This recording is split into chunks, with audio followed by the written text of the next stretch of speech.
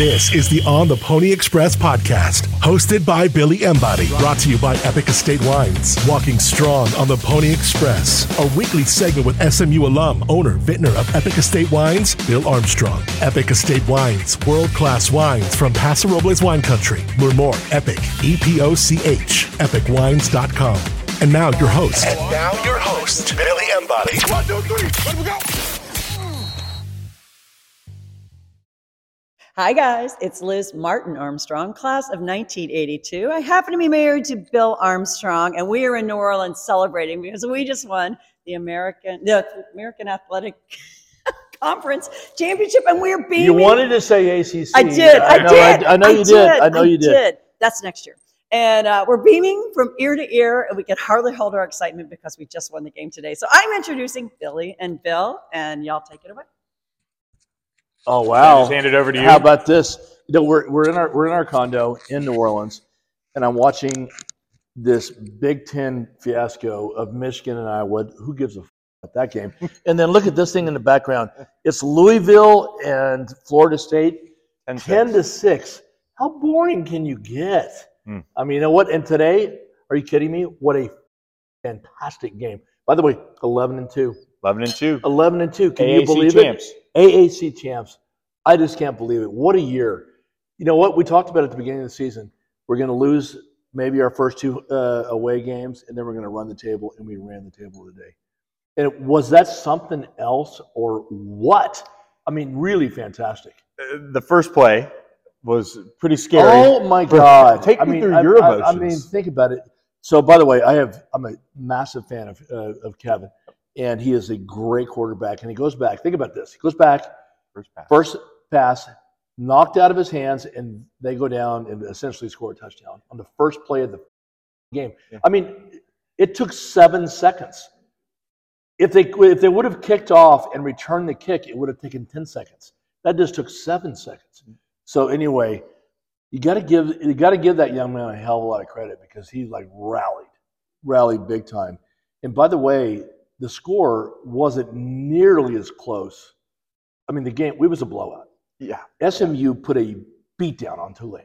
Rhett called it a whipping after the game. What do you call it, whipping? Whipping. It was a whipping. Yeah. And, I mean, think about it. They had the first score, which was essentially just a muffed, weird, freaky play.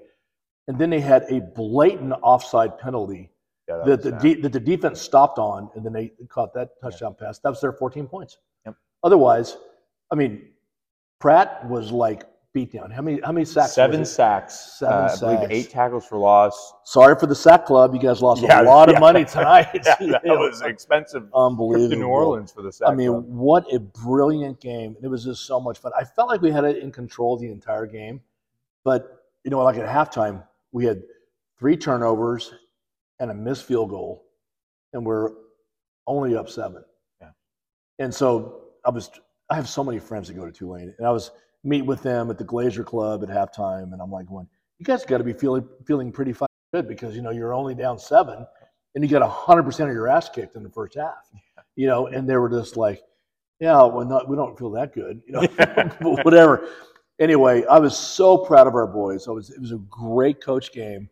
The defense was unbelievable today, and watching Tyler Levine catch those passes, and then KJ. I mean, he really does. He's an athletic quarterback, and it was great.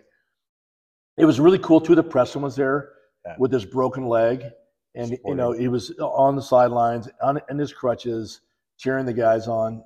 It was amazing. I mean, dude. Moses came out of the desert. All it took was us starting a podcast for SMU to win a championship. It was this podcast. It was this wine podcast that started this whole roll. And we're gonna continue that next year, right? When we're in the ACC. Yep. In my background here, I got David Miller. He don't want to talk because he says that he's going to embarrass himself. Brad Cheeves, who is raises all the money for SMU, and he says nobody knows him. Everybody knows him. He doesn't want to talk. But anyway, I want them to We'll get them on the pod. We'll get them on the pod. We'll get them. We'll get them.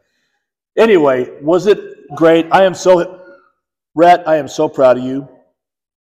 All of your staff, unbelievable. I am thrilled. I can't even believe it. After the game, I could not stop smiling. So many of the young men and I were just like hugging up, like, it was like father-son. It was just like terrific. And damn. How about Isaiah Wacobia icing it with the interception? By the way, has anybody's personality grown more in one season than Isaiah Wacobia? Yeah. Unbelievable. I mean, he really is. I mean, he's one of my favorite Mustangs, and he and I are like super friendly. And I mean, to see where he was and to where he is, and to see him win that award today, I was so proud of him. It was amazing. Well, as you're listening to this on Sunday, we wanted to do a quick reaction pod, and I think you heard it all from Bill. It was ingenious of you. And we're having ingenuity. Yeah, so there you go. And comes full circle. I went an entire podcast without dogging Sonny Dykes, and it was easy this time. So. Yeah. It's all about SMU tonight. We're gonna have a real podcast later on in the week, but this is the spontaneous one. There we go. Thank you, Billy. Cheers. Great year. Thanks a lot, Bill, and our in-studio audience as well for this edition of Walking Strong. Catch you next time, guys. Thank you. Thanks for listening to the On the Pony Express podcast with Billy Embody. Follow us on your socials on X at SMU_on3 and on Instagram at On3SMU. And keep it locked to OnThePonyExpress.com for more coverage.